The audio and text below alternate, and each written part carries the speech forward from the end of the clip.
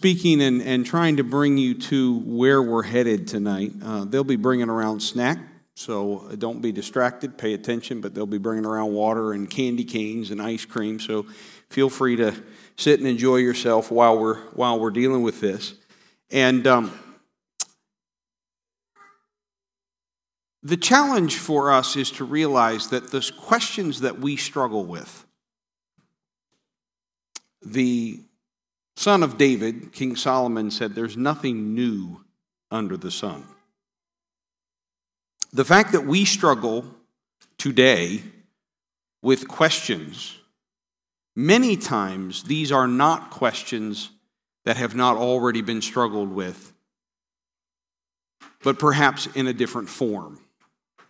In other words, they may not have struggled about in the Old Testament whether to trim a Christmas tree or build a nativity or give gifts, whether to tell stories about an odd man that can travel around the world in one night, which he can't. They struggled with, what do we do? What sets us apart? And what do we do when we disagree? You'll remember my opening statement to you.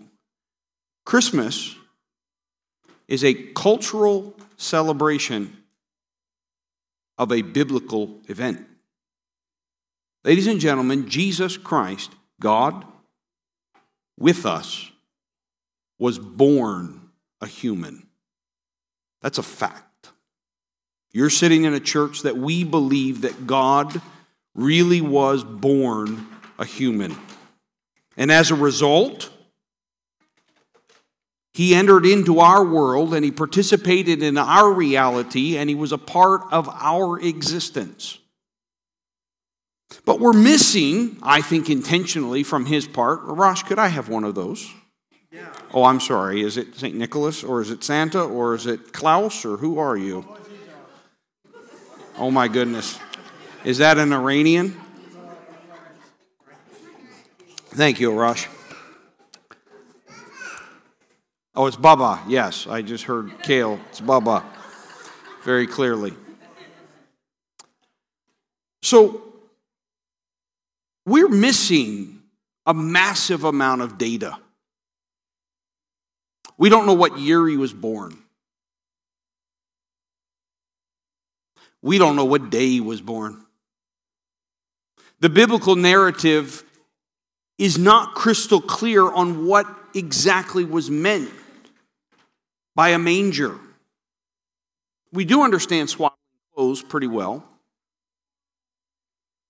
but we're missing all kinds of things. Some of them we even miss in the details of the narrative itself, because we so many times put together the shepherds and the wise men, and everything of the biblical narrative seems to point to that they were two very separate occasions, separated by, could be up to a couple of years. So when we are missing so much data, and when a biblical event that has no guardrails, it has no instructions. We have instructions about celebrating the Lord's Supper. Jesus gave them.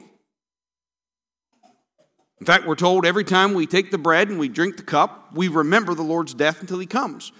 And as often as you do it unto me, he says. But we have none of that with regard to Christmas. In fact, two of the gospel writers leave the story of the birth of Jesus completely out of the narrative. Jesus just pops on the scene at age 30. He's not even a baby. And even the ones who include it skip from the time he's about 2 until he's 30, except for Luke gives us one little story where, frankly, Jesus was, well, he acted in a way that my wife would prefer her children not act. He ran off, he hid out in the temple, and he caused his parents great consternation. And then fast forward, it goes till he's 30. So what are we to do with this? And last week I presented you with history, and I in one sense apologize, and in one sense I don't apologize, because you are pastored by a man who I've spent a lot of time studying. And I know my history, and it's really consternating because those early Christians did stuff that, frankly, make me uncomfortable. Paul writes Scripture in a way that I tell every one of my theology students, you may not write that way. Your biblical exegesis cannot make that kind of leap. You may not make that kind of argument. You may not preach those kinds of sermons.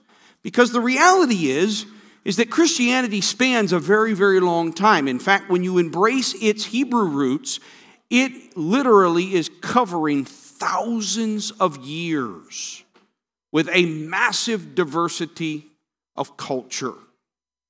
So no guardrails, lots of culture. And then we reach our modern era, we reach the time that we live in now, and like I said last week, we are surprised that a culture that is preoccupied with money takes its holidays and turns it into a money-making venture. And Christmas is not the only one, by the way. How many of you know about Valentine's Day? Same thing. Make a boatload of money on Valentine's Day. What about the 4th of July? Boatload of money on that too. Fireworks, etc. Every one of our holidays has become commercial. Every one of our festivals has become a festival. So, allow me tonight to take us from history to Scripture. This is what you would expect from me. So let's take a look.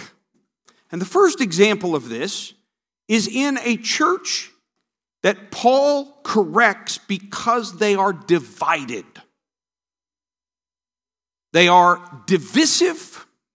There is sin in their midst, and the sin comes from the fact that they are divided. And this is the church of Corinth. This is the church I jokingly say, I am so thankful I do not pastor Corinth, because pastoring Corinth would be very hard.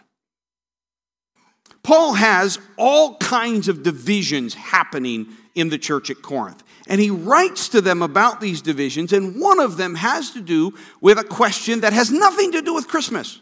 And yet the principle is identical. Should we eat meat offered to idols?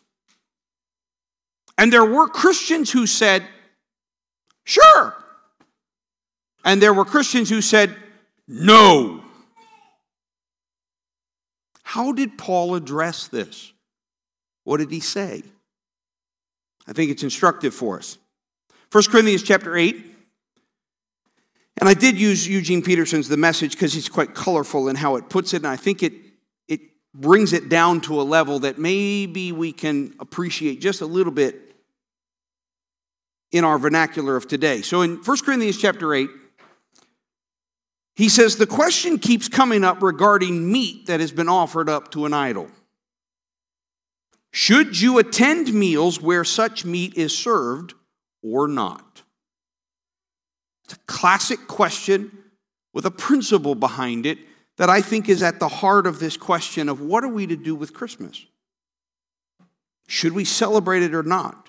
How should we celebrate it or not? What do we do when we don't agree?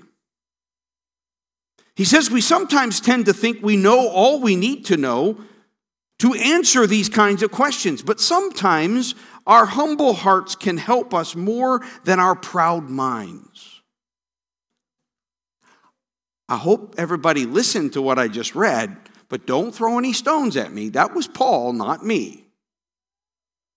He immediately looks at the Corinthians. He says, you will not get to the right answer if you are proud and not humble. If you think out of the gate, you know already what the answer is, then you're going to get yourself into trouble. We never really know enough until we recognize that God alone knows it all. So my opening statement to you with Paul is, when it comes to any question that has no clear direction from Scripture, we would do well to be humble.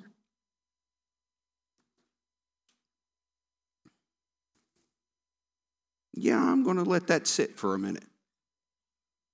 we all would do well to be humble. You see, I'm not talking about repentance, baptism in Jesus' name, the infilling of the Holy Spirit with the evidence of speaking in other tongues, and even the call to pursue a holy life. No, we're into the areas in which we have principles, and depending on how you do this cultural celebration of a biblical event, you could be being obedient to principles that say no and principles that say yes. This is why I've heard some of you went, "Oh my goodness, Elder Beardsley never touched this one. I can't believe he's going here." Yeah, this is a third rail for a preacher. You know that terminology from politics? It's a third rail. You get on it, you're going to get electrocuted. Well, you all know I'm crazy anyway, so here we go. Because we are building something here in Newark, Delaware, that requires us to know how to stay unified when we don't agree. I'm talking about things that the Bible's clear cut on. I'll stand by that and I will preach it and I'll live by it. But then there are other things. What do we do with these? Should I eat meat? Should I not eat meat? And the Corinthian church is splitting apart over this question and many others. And Paul says, let's start by everybody taking a breath and humbling yourself, because only God really knows everything. And a humble heart's going to help you more than a proud mind. Verse number 4, he says, some people say, quite rightly, that idols have no actual existence, that there's nothing to them, that there is no God other than our one God, that no matter how many of these so-called gods are named and worshiped, they still don't add up to anything but a tall story. Which, by the way, is true. There is only one God. Amen? There's only one God. There are no other gods. All the rest are imposters. They're devils acting like they're God, and we know they're not real. So Paul's exactly right, and so are the others. They say again, quite rightly, that there is only one God, the Father, that everything comes from Him, and that He wants us to live for Him. Also, they say that there is only one Master, Jesus the Messiah, and that everything is for His sake, including us. Yes, it's true. In strict logic, then, Paul says, nothing happened to the meat when it was offered up to an idol. It's just like any other meat. I know that. And you know that. But knowing isn't everything. If it becomes everything, some people end up as know-it-alls who treat others as know-nothings. I'm resisting the temptation to read that again to all of us. And if you think you don't do that, I got news for you. The Scripture says, every man and every woman thinks they're right in their own eyes. So yes, we do. Everybody look at your neighbor and go, I do it. Come on. Be honest with yourself. We think we know better than our neighbor. And know-it-alls, well, we treat others as if they know nothing. And we do it. So let's just be honest about it. We struggle with it. He goes on, he says, real knowledge isn't that insensitive. Oh, sensitivity. So sensitivity matters? Yes, it does. We need to be sensitive to the fact that we're not all at the same level of understanding in this. Some of you have spent your entire lives eating, quote, idol meat, end quote, and are sure that there's something bad in the meat that then becomes something bad inside of you. And imagination and conscience shaped under those conditions isn't going to change overnight. So people who have been actively participating in idol worship may even be struggling to believe the message that there really is only one God, because they've got no problem adding gods. But you see, the message of Jesus Christ is not, there's another God. The message of Jesus Christ is, there's only one God, and all the others don't exist.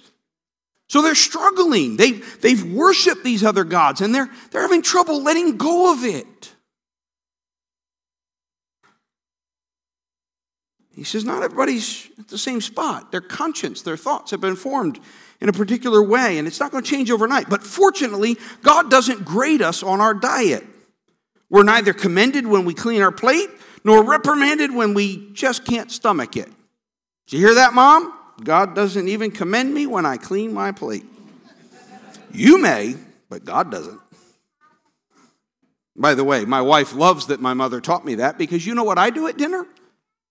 My wife gets done eating her plate, and I go, aren't you going to eat that? She never cleans her plate. My plate barely needs any washing. I look down on her for that. There's something wrong with her. Don't you know you're supposed to eat it? If you don't eat it, the children in Ethiopia somehow are more hungry. My conscience was formed under that for many, many years. It's hard to change my mind. Clean your plate, woman. To which she looks at me and says, no. I'm full, I'm done. Go mind your own business. Fortunately, God doesn't grade us on our diet. But God does care when you use your freedom carelessly in a way that leads to a fellow believer still vulnerable to those old associations to be thrown off track. For instance, say you flaunt your freedom by going to a banquet thrown in honor of idols where the main course is meat sacrificed to idols. Isn't there a great danger if someone's still struggling over this issue, someone who looks up to you as knowledgeable and mature, isn't there going to be a problem if they see you going into that banquet? The danger is that while he will become terribly confused, maybe even to the point of getting mixed up himself in what his conscience tells him is wrong. So your actions, done in knowledge, which Paul agrees with the knowledge, says it may provide a stumbling block. It may cause someone to get back involved in idolatry, in sin. Christ gave up his life for that person. Wouldn't you at least be willing to give up going to dinner for him? Because as you say, it doesn't really make any difference. But it does make a difference if you hurt your friend terribly, risking his eternal ruin. When you hurt your friend, you hurt Christ. A free meal here and there isn't worth it at the cost of even one of these weak ones. So never go to these idol-tainted meals if there's any chance it will trip up one of your brothers or sisters. And for many of us, that's where we stop. We go, there it is. If there's even a chance that I'm going to offend Brother Keith, I'm not going to do it. So the most offendable person within the body sets the behavior of the whole body. Well, first of all, you got to keep reading. And part of the reason we don't keep reading is because chapter 9, in very classic Pauline fashion, shifts gears. And it goes off in a whole nother subject. So you think Paul's off on another subject. But then, in classic Pauline fashion, he loops back around to the same topic again. So fast forward to chapter 10, verse 15. He didn't even have the good sense to start at the beginning of the chapter. I'm glad some of you are still paying attention and got the joke I just made there. If you didn't get it, come see me afterwards. I'll tell you what was funny about it. And if you're too proud to come ask, then live on in ignorance. What can I say? 1 Corinthians 10, verse 15, Paul says, I assume I'm addressing believers now who are mature. I assume tonight I am addressing believers who are mature. And, can I add to it, if you're not, we're trying to grow you up. He says, draw your own conclusions. When we drink the cup of blessing, aren't we taking into ourselves the blood, the very life of Christ? And isn't it the same with the loaf of bread we break and eat? Don't we take into ourselves the body, the very life of Christ? Because there is one loaf, our manyness becomes oneness. Christ doesn't become fragmented in us. Rather, we become unified in him. We don't reduce Christ to what we are. He raises us to what he is. That's basically what happened even in old Israel. Those that ate the sacrifices offered on God's altar entered into God's action at the altar. Do you see the difference? Sacrifices offered to idols are offered to nothing. In case you thought Paul wasn't returning to it, there it is. Same topic, same difference of opinion. Sacrifices offered to idols are offered to nothing. For what's the idol but a nothing? Or worse than nothing, a minus, a demon. I don't want you to become part of something that reduces you to less than yourself. And you can't have it both ways, banqueting with the master one day and slumming with the demons the next.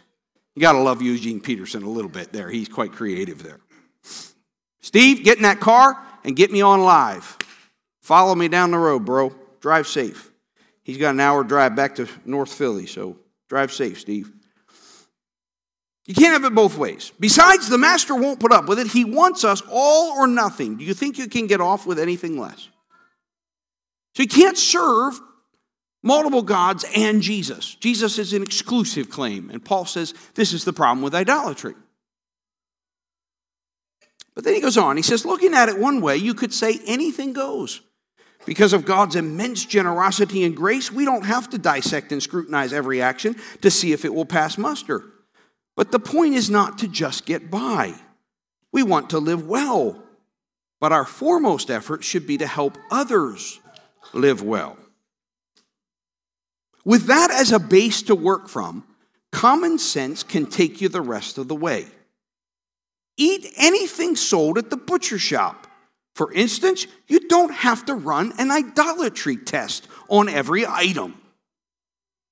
The earth, after all, is God's and everything in it. That everything certainly includes the leg of lamb in the butcher shop. If a non-believer invites you to dinner and you feel like going, go ahead and enjoy yourself. Eat everything placed before you. It would be both bad manners and bad spirituality to cross-examine your host on the ethical purity of each course as it is served. On the other hand, if he goes out of his way to tell you that this or that was sacrificed to God or goddesses, so and so, you should pass. Even though you may be indifferent as to where it came from, he isn't, and you don't want to send mixed messages to him about who you are worshiping. But except for these special cases, I'm not going to walk around on eggshells, worrying about what small-minded people might say.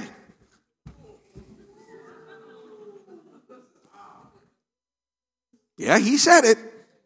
I'm going to stride free and easy, knowing what our large-minded master has already said. If I eat what is served to me, grateful to God for what is on the table, how can I worry about what someone will say? I thanked God for it, and he blessed it. So eat your meals heartily, not worrying about what others say about you. You're eating to God's glory, after all, not to please them. As a matter of fact, do everything that way, heartily and freely to God's glory. At the same time, don't be callous in your exercise of freedom, thoughtlessly stepping on the toes of those who aren't as free as you are. I try my best to be considerate of everyone's feelings in all these matters. And he says to the Corinthian church, I hope you will be too. When you analyze this passage, and I will not spend the time tonight working you all over to make you analyze this. I already did this 3 times, once in Ghana and twice in Nigeria. I'm not going to do it to you. It takes hours. The bottom line is Paul does not say categorically, don't eat meat offered to idols, or categorically, eat meat offered to idols. His answer is, it depends.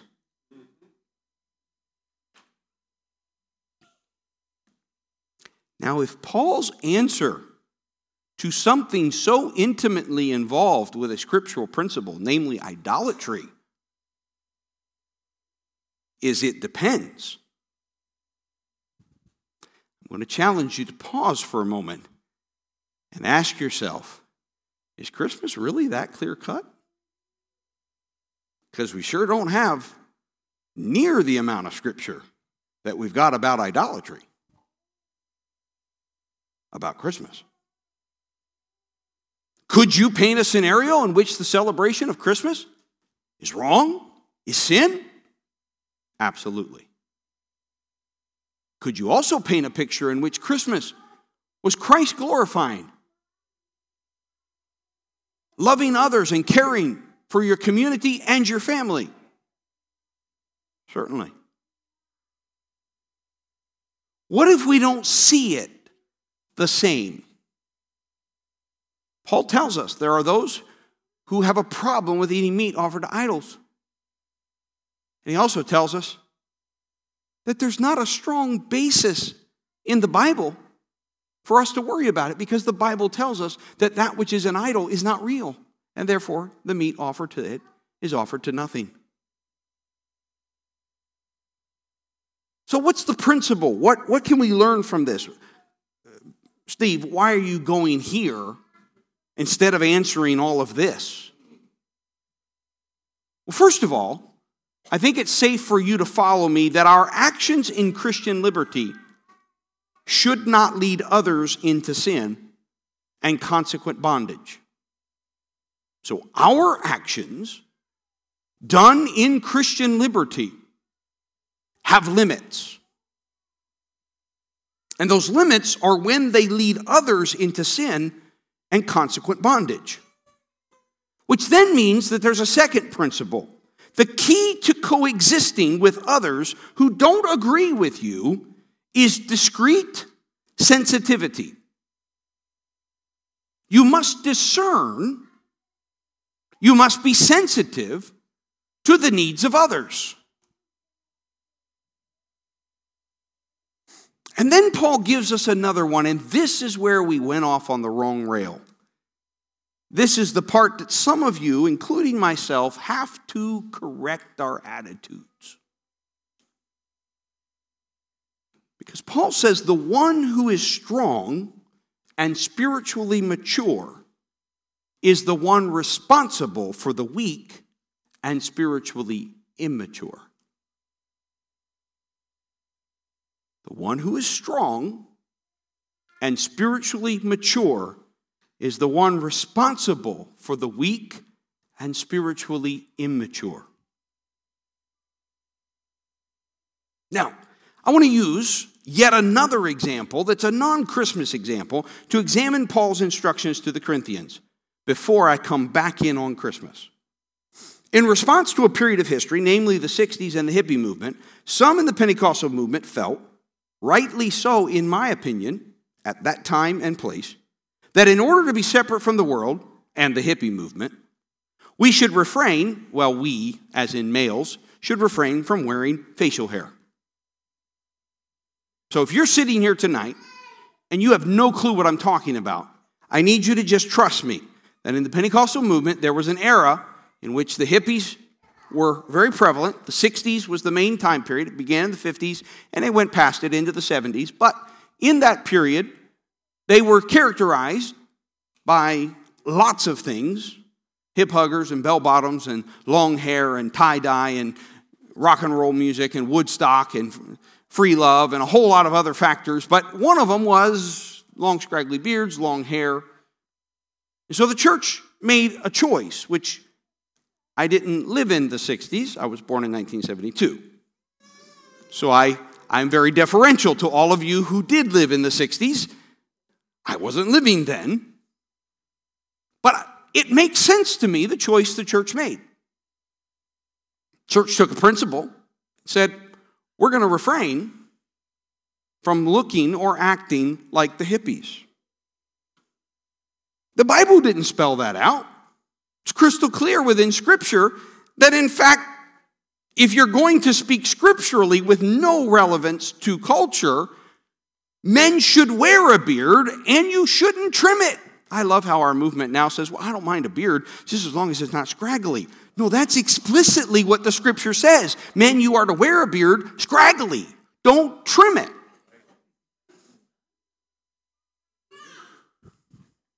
All right. So let's get real personal about it, all right? Clearly, that time and era of the 60s is gone. It's over 50 years ago, folks. 50 years ago. Okay? So, Y'all see it? Got it? Okay, let's go there. If my wearing a beard is weakness and spiritual immaturity, let's take that as a possibility.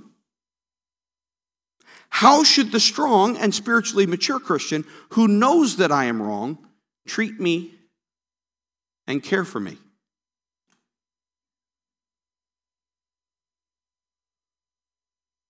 Our Pentecostal movement, and I mean that, I don't mean just the United Pentecostal Church of which I hold license, I mean our Pentecostal movement writ large. In its attempt to be holy, and I believe in being holy, I am pursuing holiness, because without it I can't see God, and I want to see God. Amen? In an attempt to be holy, they have reversed the roles of the weak and the strong. The strong are offended by the weak, and they use Paul's instructions to the strong as a means of condemning the weak. Here's how it works. You offend me, the strong say to the weak, therefore stop doing what offends me. Paul did not address offense as being defined as disagreement. He addressed offense as causing another to sin. This is not about a difference of opinion. This is about causing a brother or a sister to sin.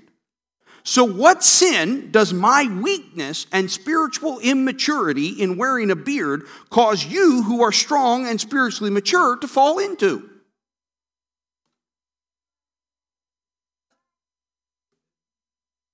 You got to answer that, because I can't come up with one. I can get where I might cause you problems back in the 60s. You're coming out of the hippie era and you had a lifestyle, you had hair down your back, you had all this kind of stuff. I get why some of you that lived in the 60s, it may bother you, but I don't see you running out and becoming a hippie again because I'm wearing a beard. In fact, if anything, the reason that you are very sensitive to that area is because you have become strong in that area. So let's assume that I am spiritually immature and that I am carnal and that I'm missing something. What does Paul in Corinthians tell you to do when you are strong and the person is weak? You adapt your behavior to not cause the weak to sin. You don't make your behavior so offensive as you stand for holiness that the weak is judged. We've gotten it flipped. In fact, if you are strong, Paul gives us the impression that you are able to be more tolerant of others who do not see things as you do, and are even weak and spiritually immature. The more strong you are, the more tolerant you are able to be. You'll pray for them. You'll tolerate them. You certainly will not judge them, nor are you offended by them. You're strong. The moment you judge them, the moment you are offended by them, you have marked yourself as weak.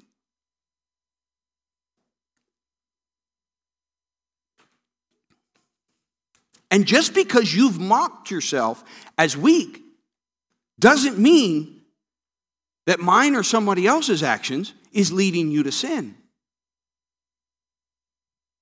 There's another metric that has to be met.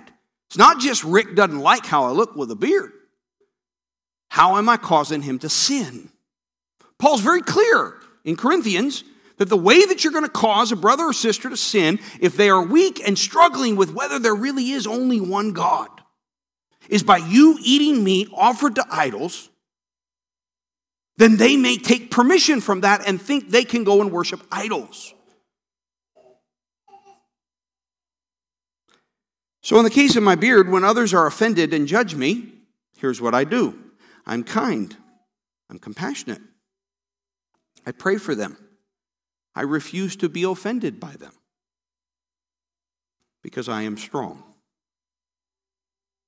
I'm not being prideful.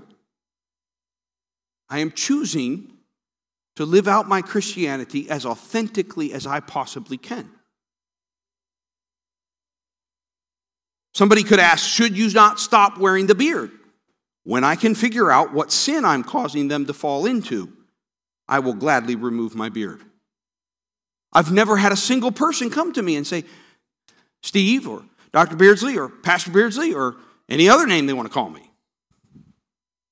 You are causing me to do X, Y, or Z because you're wearing a beard. That is never what they do. If they have the courage to speak to me, and I understand I'm a little scary, so most people don't say anything, they just look at me and walk on by. It's usually, there's something wrong with you. I know better than you. You're a pastor. What are you doing? It's Phariseeism. It's not them appealing, I'm sinning because of your beard. It's not what happens. Most people who desire me to remove my beard consider themselves strong, spiritually mature, and more holy than I am. And if I asked them if they were weak, they would be incensed at the fact that I asked them if they were weak. They are strong. They are holy. They know God more than I do. Why? Because I see something different than they do.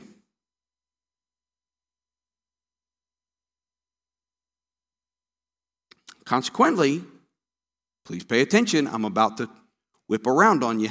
You all worked with me long enough. You know I'm about to come around the corner on you. Consequently, they say to themselves, I have no need of caring for him because in their eyes, I am the weak. But Paul said, if I am the weak, if I'm less spiritually mature, if I'm lacking in revelation or knowledge or understanding, then they should be caring for me, not making it hard to be a part of the body. But I will still care for them without allowing their judgment to rule me, unless I can figure out that I'm causing them to sin. And you hear me. You hear me in this audience. You hear me across the internet. The moment somebody can show me how I'm causing somebody to sin, I will shave my beard again. And I will sacrifice the breakouts on my face and my preferences for my brother. But you got to show me how I'm causing you to sin. Because Paul didn't say the strong dictate to the weak in order to make the weak holy. Paul said the strong curb their license and freedom in order to not be an offense to the weak, in order that the weak can be saved. If I'm truly weak, then you need to help me get to heaven, not send me packing for my lack of holiness. Now, let us return to the topic at hand.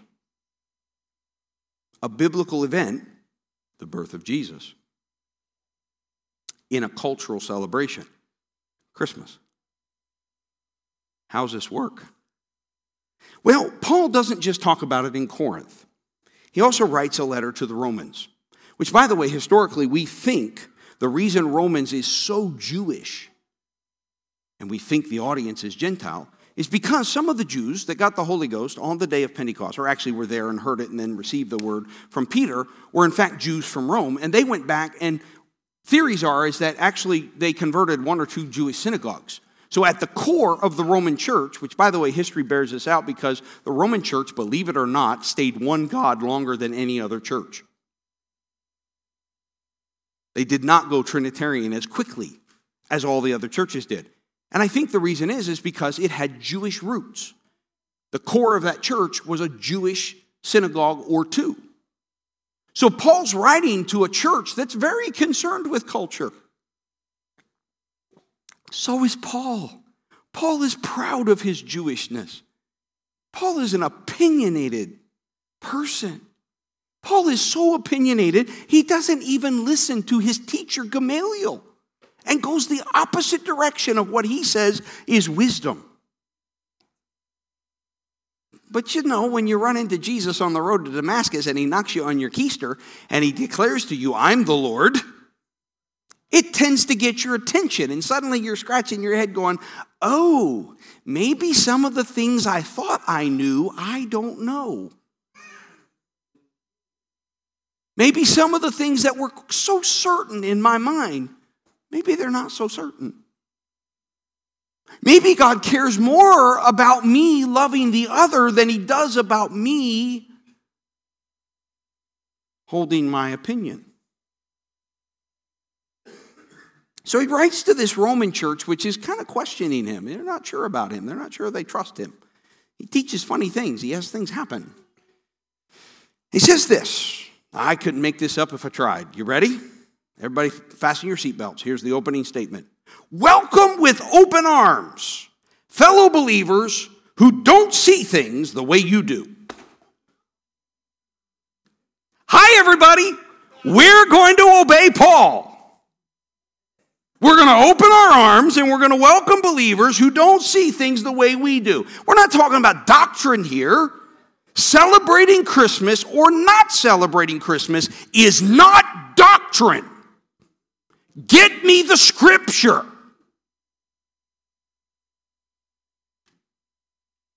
Till you get it to me, it is a biblical event that's culturally celebrated. And like all good humans, you got a nose and maybe two opinions. And we're not going to agree. None of us are. And those of you that want to celebrate, watch your pride. And those of you that don't want to celebrate, watch your pride. Those of you that think those who do not want to celebrate, something's wrong. How can you not want to celebrate this beautiful time of the year? Caution, humble, slow down. The other person matters more than you. And the person who says, how can they be holy? How can they be spiritual? How can they not see all of this pagan stuff that's all in there? Oh my God, they're going to hell. Slow down. Humble yourself.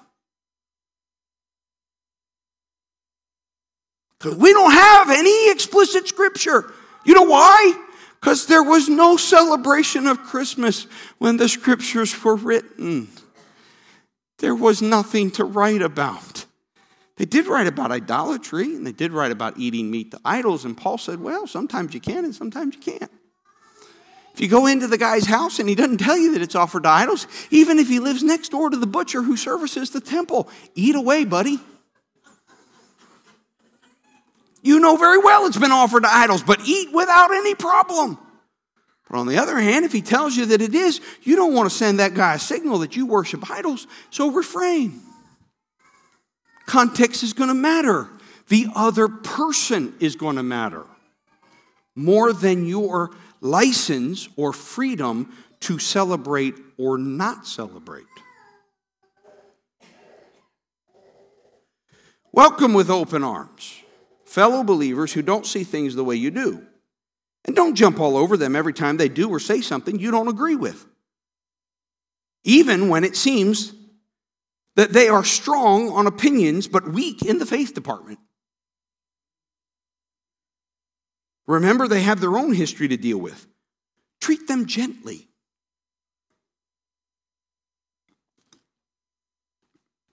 For instance, a person who's been around for a while might well be convinced that he can eat anything on the table, while another with a different background might assume that he should only be a vegetarian and eat accordingly. But since both are guests at Christ's table, wouldn't it be terribly rude if they fell to criticizing what the other ate or didn't eat? God, after all, invited them both to the table. Do you have any business crossing people off the guest list or interfering with God's welcome? If there are corrections to be made or manners to be learned, God can handle that without your help. Or say one person thinks that some days should be set aside as holy and another thinks that each day is pretty much like any other. There are good reasons either way. So each person is free to follow the conviction of conscience.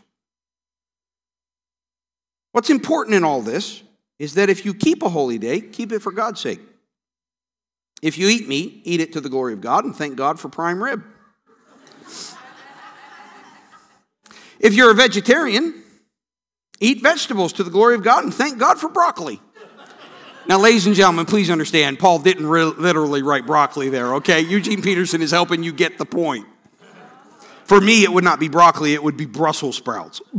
Gag me. None of us are permitted to insist on our own way in these matters. Did you hear me? None of us are permitted to insist on our own way in these matters. Ladies and gentlemen, I'm telling you right now, in all honesty, and I mean this kindly, but I mean this stridently. If Paul says that about meat offered to idols,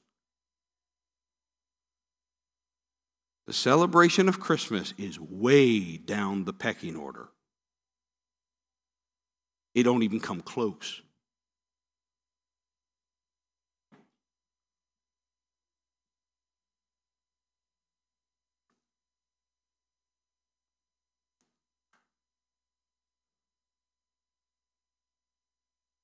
It's God we are answerable to, all the way from life to death and everything in between, not each other. That's why Jesus lived, and he died, and then he lived again, so that he could be our master across the entire range of life and death and free us from the petty tyrannies of each other. So, where does that leave you when you criticize a brother? And where does that leave you when you condescend to a sister? I'd say it leaves you looking pretty silly, or worse. Eventually, we're all going to end up kneeling side by side in the place of judgment facing God. Your critical and condescending ways aren't going to improve your position there one bit. Read it for yourself in the scripture. Then Paul quotes, as I live and breathe, God says, every knee will bow before me. Every tongue will tell the honest truth that I and only I am God. So tend to your knitting.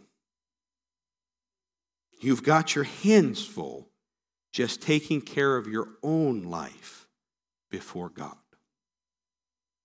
Forget about deciding what's right for each other. Here's what you need to be concerned about, that you don't get in the way of someone else, making life more difficult than it already is. I'm convinced, Jesus convinced me, that everything as it is in itself is holy. That's quite a statement by a Jew. It sounds like what God said to Peter as he lowered the sheet down in the vision. It says, rise, Peter, kill and eat. And he says, I don't eat that stuff. God says, what I call clean, don't you call unclean.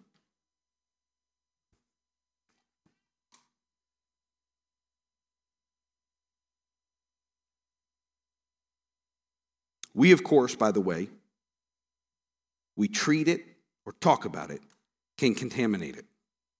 If you confuse others by making a big issue over what they eat or don't eat, you're no longer a companion with them in love, are you? These, remember, are persons for whom Christ died. Would you risk sending them to hell over an item in their diet? Don't you dare let a piece of God's blessed food become an occasion of soul poisoning. Would you really risk sending somebody to hell over their attempt to celebrate the birth of their Savior? Would you really send somebody to hell because you cannot be discreetly sensitive to somebody's sensitivity to the celebration of Christmas?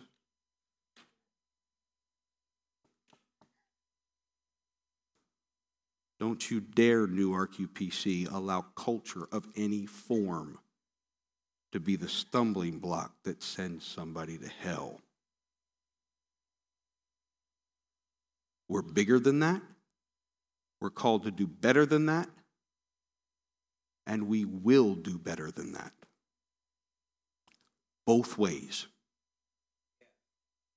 Wherever you're at in these issues where we do not see eye to eye, you matter more than me. And I matter more than you.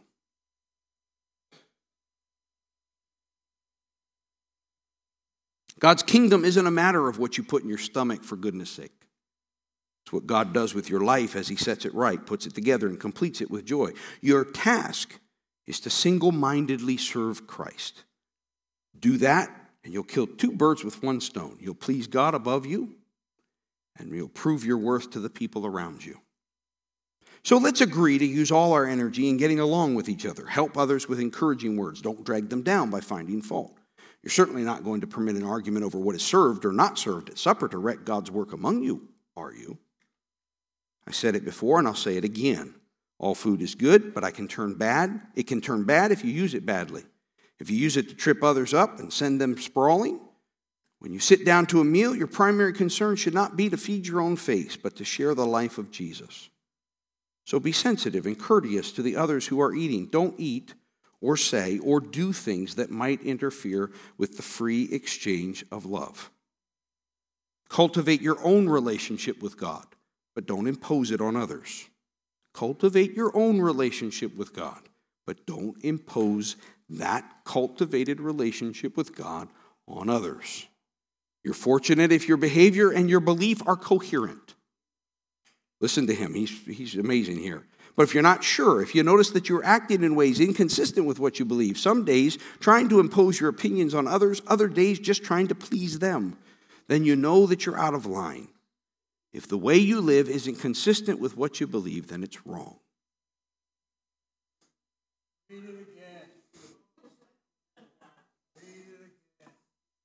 Cultivate, verse 22, your own relationship with God, but don't impose it on others. You're fortunate if your behavior and your belief are coherent. That means to me is there's a lot of times it's not coherent. That's why we're humble. That's why we hear our master say, take care of the beam that is in your eye before you go doing surgery on your brother or your sister's eye. But if you're not sure, if you notice that you are acting in ways inconsistent with what you believe, some days trying to impose your opinion on others, and then other days just trying to please them, then you know that you're out of line. If the way you live isn't consistent with what you believe, then it's wrong. Here's my closing comments. Caring for one another is the fulfillment of Jesus' command to love one another. And in the caring relationship of the body of Christ, we should endeavor to be strong, caring for others as though they are weak. Every one of us should be endeavoring to be strong, caring for others as though they are weak. But, let me put it to you differently. While I care for you as weak, I respect you as strong.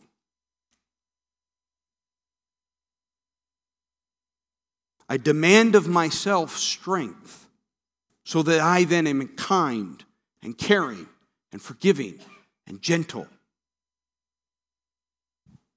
But I acknowledge that I may be weak.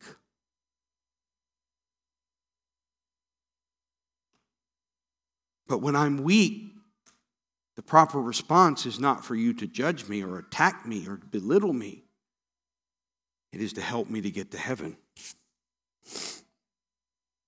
That way, if we do this, if we care for one another as though we are weak, demanding of ourselves that we are strong, while acknowledging that we in fact may be weak, and counting on our brothers and sisters to be strong for us. This way, in matters not clearly defined or applied by Scripture, you and I will fulfill Paul's instructions to welcome with open arms fellow believers who don't see things the way we do. So I return to my opening question from last week. Did we sin? I don't know, because that question can only be answered individually by each person. And the only place we could have sinned is not in our activities, but it is in how we cared or did not care for the person we disagreed with. Those who refrain from celebrating Christmas, how did you care for those celebrating a biblical event in a cultural manner? those who celebrate Christmas, how did you care for those who refrain? Well, I didn't do anything. I know. But what did you think in your mind and in your heart?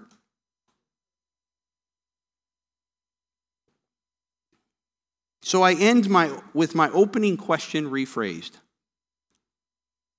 Are you sinning in how you do or do not celebrate Christmas? You say, Steve, that is not the way to end this. It is when my goal is to make disciples. Because this is going to be a place where we welcome believers who do not see things the way we do. Figure out. If you're weak, come tell me how I'm causing you to sin, and I will change my behavior and make it right with you. But if there is no sin involved, just your opinion, then you are strong. And you be kind to your weak pastor who lacks spiritual maturity and understanding. And get me to heaven. Don't judge me to hell. And I will do the same to you. Because you matter more than my opinion. And I matter more than your opinion. This, ladies and gentlemen, is the mutual submission of the individual members of the body of Christ, one to another. So how are you going to celebrate Christmas? In a way that cares for the other. Are you going to celebrate Christmas? In a way? Are you trying to give me an echo?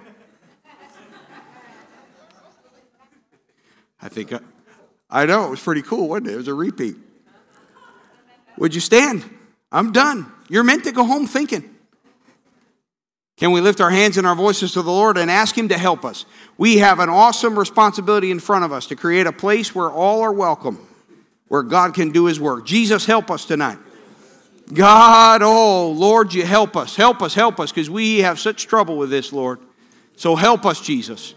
Help us, challenge us, Lord. Help us, Lord. Help us, Lord. Help us, Lord. God, I thank you for your love for us. I thank you that you descended into this place. And God, you were offended by so much, but you looked beyond it. You reached for us because we mattered more than what was comfortable for you. God, help us, Lord. Help this congregation to internalize your word here tonight. Help us, Lord, that whether we rewrap Christmas by refraining or we rewrap Christmas by embracing or somewhere in between, we do so in a manner that remembers the other matters more than self. In Jesus' name. Everybody say amen. Amen. You are dismissed in Jesus' name.